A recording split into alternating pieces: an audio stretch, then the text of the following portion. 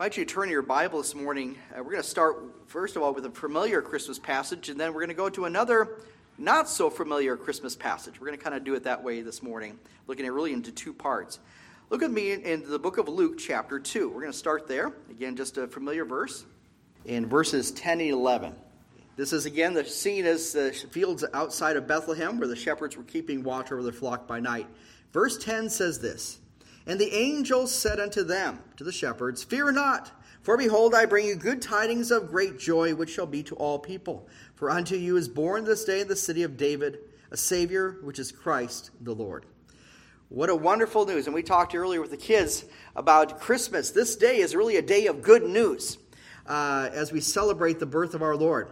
And as we think about it, these are, verse 10 here, I want to point out here, the angel said, "Fear not, for behold, I bring you" what? Good tidings of great joy. Good tidings is really a gospel presentation. This is good news. That's what the gospel means, is good news. Very straightforward. And so we're going to look at today the importance of Christmas and the message it brings. And it really is not so much just celebrating a baby in a manger. That's really just the hinge of the story, if you will, that unfolds into a greater story that each and every one of us should believe in and that we should have hope in today. And so with that, I want you to turn now to the book of Psalms, chapter 98. Psalm 98. This is the not-so-familiar Christmas passage, okay? Psalm chapter 98, and we're just looking at a few verses out of here as well. Now, as you get to Psalm 98, I want you then to take out your white hymnal, okay? We've been doing this throughout this month of December. We have been looking at the stories of great Christmas carols or great Christmas hymns and kind of looking at really the theology of Christmas, if you will, and why we believe what we believe and sing what we sing. And so I want you to turn in your hymnal to page 125. We actually began the service this morning with this song. A song that you probably don't even need to look at the hymnal to know the words, but we're going to look at it anyway because it's important. And so that is page 125 in your white hymnal. The song, none other than "Joy to the World." Really an interesting song. Did you know this, that "Joy to the World" is one of the best-known Christmas carols of all time? In fact, since the 20th century, "Joy to the World" has been the most published Christmas hymn in North America. Okay, not surprising. However, this song, if you really look at the words, is really not a Christmas song. It's really not a Christmas carol either, okay? And so let's talk a little bit about this. According to the author of this song, and you can look at there at the bottom in the text, it says Isaac Watts. Isaac Watts is known as the father of English hymns. He was born in 1674 in England, and he was the oldest of 9 children. His father was a schoolmaster, a very pious, nonconformist Christian. They did not necessarily go to the Church of England per se. They wanted to do their own thing. That's probably the best way to say it. However, Isaac Watts, the father of English hymns, is known to have written over 750 hymns. Some of these, and you know many of them, some of these would include "When I Survey the Wondrous Cross," "Alas, and Did My Savior Bleed," "O God, Our Help in Ages Past," and one of my favorites, "I Sing the Mighty Power of God." That's just some of several of Isaac Watts' songs that we sing. But perhaps the most famous of the songs that I would say just generally people would know would be this one, "Joy to the World." Even those who aren't Christians per se, they could at least be somewhat familiar with this song to some degree. However, the story of the song goes as this. Isaac Watts, he lamented that most of the songs of the church were sung with a lack of joy or emotion. Why? I'm not going to say any more, right? Okay. I think a lot of pastors, a lot of people would probably say, hey, we don't have enough joy and emotion when we sing. Not saying that we should be controlled by emotion. We're not talking about that. But we have a vibrant message. If this is good tidings of great joy, at least put a smile on your face, right? All right, very important, okay? So, anyways, Isaac Watts was talking to his father about this. He said, man, we just don't have good singing.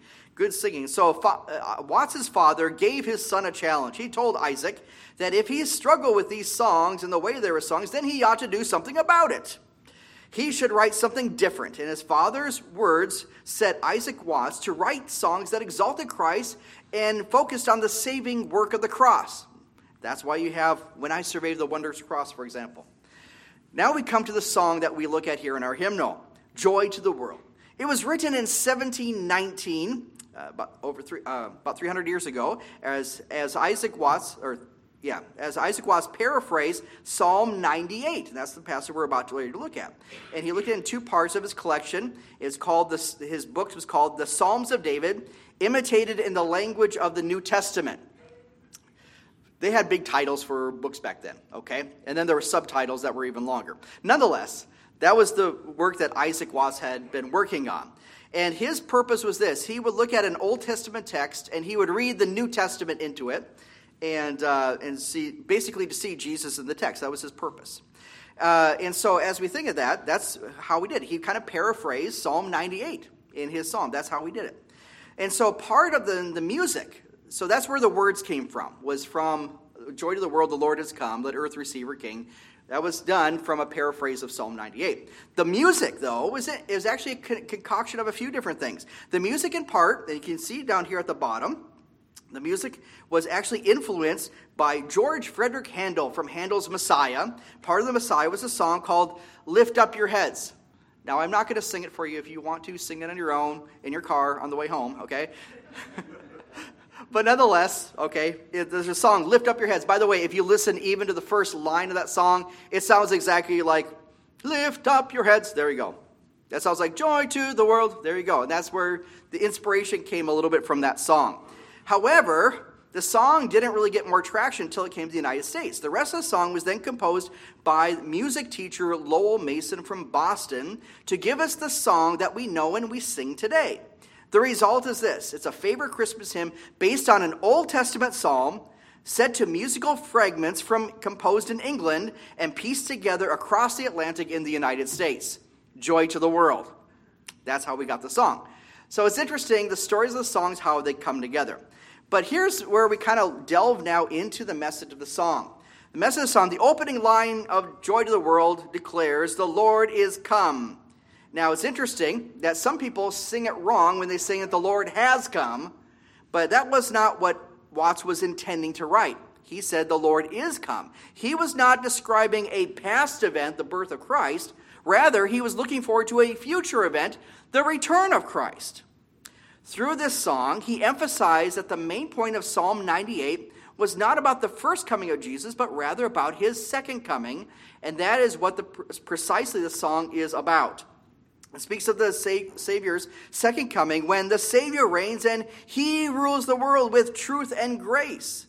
Isaac Watts longed for the glorious day when the nations will prove the glories of his righteousness and the wonders of his love. In this, we believe that the nations are called to rejoice because of God's faithfulness, what he has done to Israel and for Israel, and has brought salvation not just to the Jew first, but also to the Gentile. For that we can say amen. So now as we think about this, Isaac Watts probably never imagined that his song would be sung at Christmas. Was not thought that way. But upon looking at the message of the song, as we're going to do here in a moment, we see that the first coming of Jesus, his birth, harkens as a promise of his second coming that I believe is soon approaching. The song, Joy to the World, reminds us that both the birth of Jesus and his return are good tidings of great joy, which shall be to all people. I invite you now to turn with me to the text where Isaac Watts looked at this psalm, and come with me now to the book of Psalms, chapter 98. We'll read the whole passage, but we're going to focus on the verses in the message that Watts was focusing on. But let's read the whole chapter together. The Bible says this in Psalm 98, "Oh, sing unto the Lord a new song, for he has done marvelous things. His right hand, his holy arm hath gotten him the victory. The Lord hath made known his salvation. His righteousness hath he openly showed in the sight of the heathen. He hath remembered his mercy and his truth toward the house of Israel. And all the ends of the earth have seen the salvation of our God. Make a joyful noise unto the Lord, all the earth. Make a loud noise and rejoice and sing praise. Sing unto the Lord with the harp and the voice of a psalm. with the trumpets and the sound of the cornet. Make a joyful noise before the Lord, the King. Let the sea roar, and the fullness thereof, the world and they that dwell therein. Let the floods clap their hands, and the hills be joyful together before the Lord, for he cometh to judge the earth. With righteousness shall he judge the world, and the people with equity. And looking at this is a powerful message of really praising God for his salvation. It's really praising the Messiah King for what he has done, his marvelous works and the things that he's done, and also his coming again, his future rule as Messiah. That's what Watts was focusing on, is the coming and the return of our Lord. But obviously we believe that you can't have the second coming without a first coming. And so that it does tie in well with the Christmas message as well today. But understanding this, when we see here in verse 1 and verse 2, for example, that God, his servant, his Messiah, the Messiah, has the victory. He is victorious. Our Messiah is victorious. He will conquer the world. All of it belongs to him. And then he has shown, in verse 2, it says, he has made known his salvation, his deliverance of his people. His righteousness he has shown openly in the sight of the heathen and the sight of the wicked. I like what John Sailhammer, commentator, said this. God's judgment, listen carefully, God's judgment of the wicked means salvation for the righteous. That's a really deep thought, but think about that. God one day will judge the wicked, those that rebel against him. In the world, I'll be honest with you, no matter, you got to come to terms with this. The world itself is in rebellion against God. Everything we see is against God, whether they realize it or not. Unfortunately, we're even seeing that within churches today. Churches themselves are even rebelling against God. That will not succeed. God will judge, but the judgment of the wicked of God means salvation and redemption for the righteous. Praise God for that. What a glorious truth. So in that, there is joy to the world. But now we come here to the song. This is where we're going to kind of look now at the psalm, and we're going to look at the song together, okay? So the psalm of the song.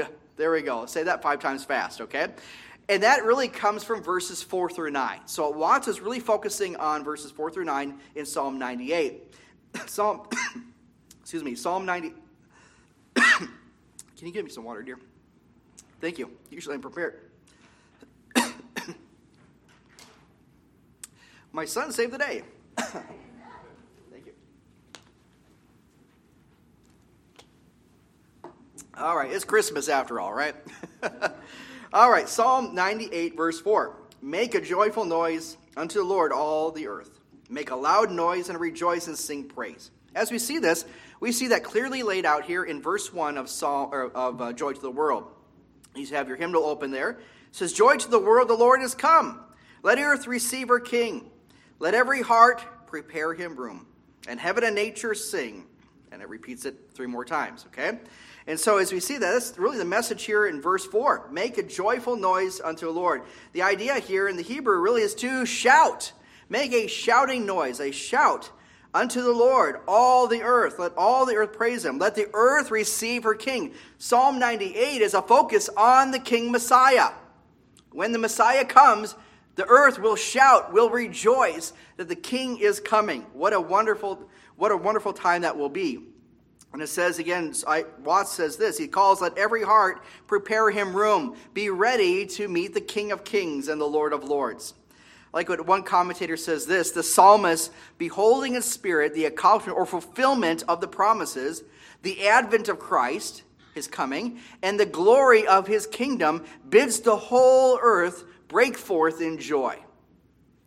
Folks, I don't think we really understand the fact that when Jesus Christ came to the world, who did the angels came to send that message? To lowly shepherds in the fields. He came from wise men from afar. And yet the people who should have known the coming of Christ, in fact, they kind of did. Remember when the wise men went to Herod, and the Herod said, where was he supposed to be born, king of the Jews? What did they end up doing? The scribes, they end up turning it back to Micah. It says he's supposed to be born in Bethlehem, and even there they didn't quite connect it. Folks, Jesus Christ, what a wonderful day that's going to be. In his first coming, though, Christ was rejected. He came unto his own, and his own received him not. His first coming is rejected, but his second coming, Christ will be accepted. And with that, we see here, let every heart prepare him room, and heaven and nature sing. In verse 2 of the song, we see here, it says, "Joy to the earth, the Savior reigns. Let men their songs employ. While fields and floods, rocks, hills, and plains repeat the sounding joy." As we see this, we see here verses 5 through 8 in Psalm 98. "Sing unto the Lord with the harp and the voice of a psalm. With the trumpets and the cornet, make a joyful noise before the Lord and the King. Let the sea roar, the fullness thereof, the world and they that dwell therein. Let the floods clap their hands. Let the hills be joyful together."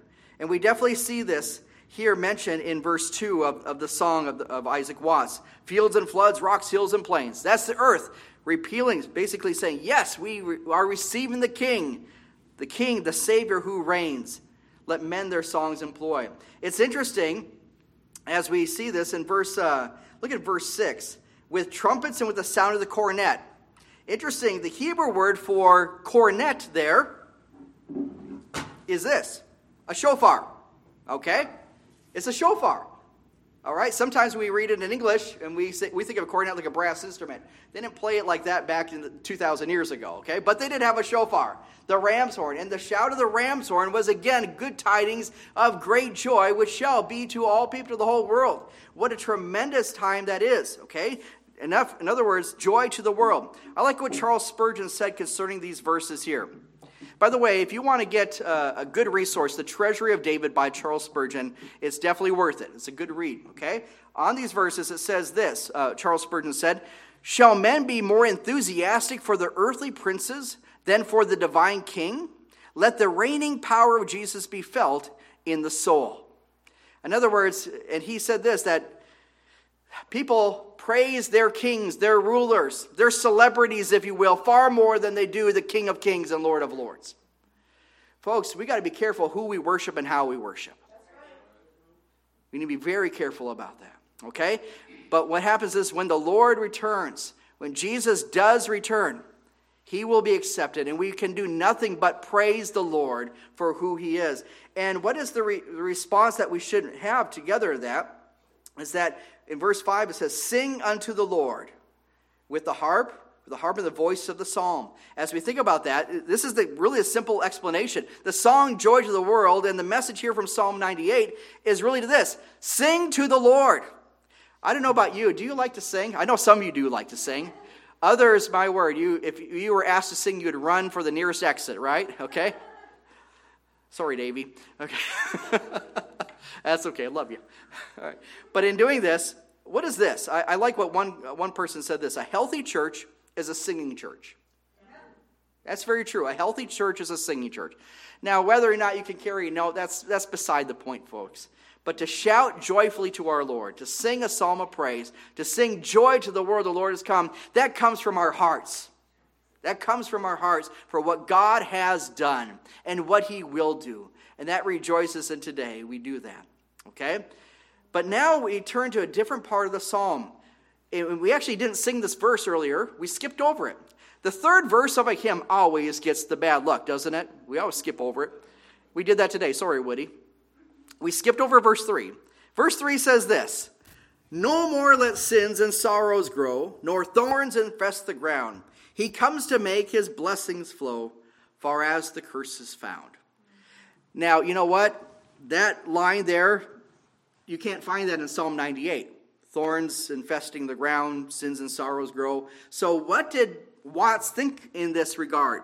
He actually thought of a different passage, and I want you to hold your place in Psalm 98. Turn with me back to Genesis. Genesis chapter 3. And you can see where Isaac Watts what was he thinking.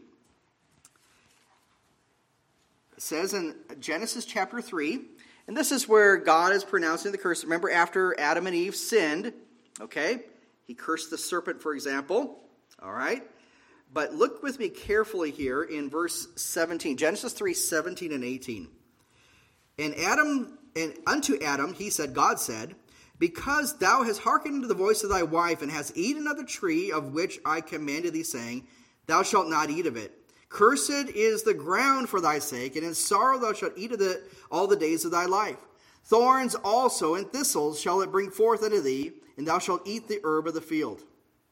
So in looking at that, these two verses here is what Isaac Watts was thinking of when he wrote verse 3. No more let sins and sorrows grow, nor thorns infest the ground. Just like thorns, thistles, weeds infest the ground, that's how sin continues to grow and you can't stamp it out. The thing is this, Isaac Watts, this is a reflection of our world. We live in a fallen world. There is sin and rebellion everywhere around us. And no matter what people try to do in taking that out, no matter what social programs or whatever they try to do, there will always be a problem with sin because of our fallen nature. Because of Adam's fall, we sinned all. The Bible says in Romans that all have sinned, come short of the glory of God. There is none righteous, no, not one. But there is a righteous one. That's Jesus Christ. And when Jesus Christ comes, there will be no more sins and sorrow. No more thorns infesting the ground. Isn't that amazing? Far as the curse is found. What happens? When Jesus Christ comes, look at the second line of verse 3 in Joy to the World. He comes to make his blessings flow, far as the curse is found. In other words, the blessings of Jesus Christ in his reign. Praise God from whom all blessings flow. And guess what? The weeds and thorns and thistles, and to be honest with you, sin and its effects will have no reign on this earth anymore. Praise God for that. I don't know about you. Do you want to be in this world forever like this? No. I mean, yeah, we have some good days here and there, but I tell you what, whenever I look at myself in the mirror every morning, man, that's my worst enemy, folks. We deal with our sin nature all the time. We need a Savior. The world, that's why Jesus came to this world. He came as a babe in the manger, yes, but he lived a perfect, sinless life. He went to the cross for you and me to take care of that sin. And he calls on the whole world to believe on him, to trust him as Savior. Because he will abundantly pardon. He will forgive. In that we can rejoice and say, joy to the world. One day, and Isaac Watts knows this, that with the coming of the Messiah, sin will be eradicated once for all. Praise God for that. But now we go to the fourth verse. The fourth verse of Joy to the World. And by the way, remember I was saying in some of the songs, there's 1,000 extra verses that the authors wrote that we don't sing or read. With Isaac Watts, this is what we get. Okay, so we're good. Okay, but look with me in verse 4 of Joy to the World. He rules the world with truth and grace, and makes the nations prove the glories of his righteousness and the wonders of his love. As we think about this, now we come to verse 9, the last verse of Psalm 98. Before the Lord, for he cometh to judge the earth, with righteousness shall he judge the world and his people with equity, or with uprightness is the idea. As we think about this, Jesus, this is the point of why Watts wrote this. Jesus is coming again to judge the earth. The wicked will be cast away. The righteous will be preserved. With this, the psalm remembers the marvelous things that God has done, looking back at verse 1, for example. But it also tells of his future righteous rule, which will be full of truth and grace. And I tell you what, and we really don't realize it now, but the more and more we get closer to God and read his word and believe in his coming, and it is a sure coming, this will be a welcome relief for all creation that has suffered under sin and rebellion. This world is suffering under sin and rebellion that only fosters and gets worse and worse, folks. But when Jesus Christ comes, that will be a relief. Right now, the world is groaning, if you will, under that. But when he comes, he'll bring true peace and freedom. With that, we can say joy to the world. As we think about this song, and as we think about this passage in Psalm 98, we're reminded kind of what came to my mind, and another writer kind of mentioned this as well as I was studying. Many of you are familiar with C.S. Lewis's book, The Lion, the Witch, and the Wardrobe, or the Narnia Chronicles as well, Chronicles of Narnia. And we find that in that book specifically, that Narnia was under the power of who? The White Witch of the North. Remember her? Ooh, she was nasty, okay? And under her reign, the state of the land was always winter, but never Christmas. Exactly. It was always winter, but never Christmas. Thus, spring would never come. However, when the hero, the lion, Aslan, when he was killed, then he rose from the dead. What happened in the story? The ice began to melt. The flowers bloomed, and the trees turned green. And yes, the dominion of the white witch and the winter that always was, guess what? Finally, there was a Christmas, if you will. And the first coming prepared for the second coming. It hearkened to the promise of the second coming. Even so, Jesus' first coming was to redeem mankind from the power of sin by his death on the cross. Jesus was buried. He was risen again, and he ascended into heaven. But praise God, as he promised, he will come again and redeem the world in truth and grace. Let heaven and nature sing. Let all creation repeat the sounding joy. Let his blessings flow far as the curse is found. And let the glories of his righteousness display the wonders of his love. This Christmas, and really every day, let us rejoice in what Jesus Christ has done for us and what he will do. And with that, we can sing, Joy to the World. The Lord is come. This is a promise. It's interesting. It's not really a Christmas song. But yes, the first coming hearkens to the promise and assure of his second coming. Praise God for that. Joy to the world. With that, Merry Christmas. May the Lord richly bless you all. I do challenge you today, if you're here today and you do not know Jesus Christ as your personal Savior, what we've just said and what we read here, again, the Christmas story, it's not just a fun story to tell our children. No, it's a true story. That the Word became flesh, that God in the flesh is Jesus Christ, who lived a perfect and sinless life. The Bible says, for God so loved the world that he gave his only begotten Son, that whosoever believeth in him should not perish, but have everlasting life. That's the greatest Christmas verse of all. The greatest gift in all the world is Jesus Christ. To know him, to believe in him, changes your life forever. And if you're here today and you do not know for sure where you would spend eternity, I challenge you today. We can show you from God's true word, the Bible, how you can be saved and your life can be filled with joy. Joy that he gives his children. If you have trusted Jesus as your Savior, let us rejoice every day in what he has done, and let us have that continual hope of his soon return. I think that could happen any day, folks. And we rejoice in that. Amen. Let the Lord in his word work in your heart. Be led by the Spirit, and let us rejoice in our Savior this Christmas day.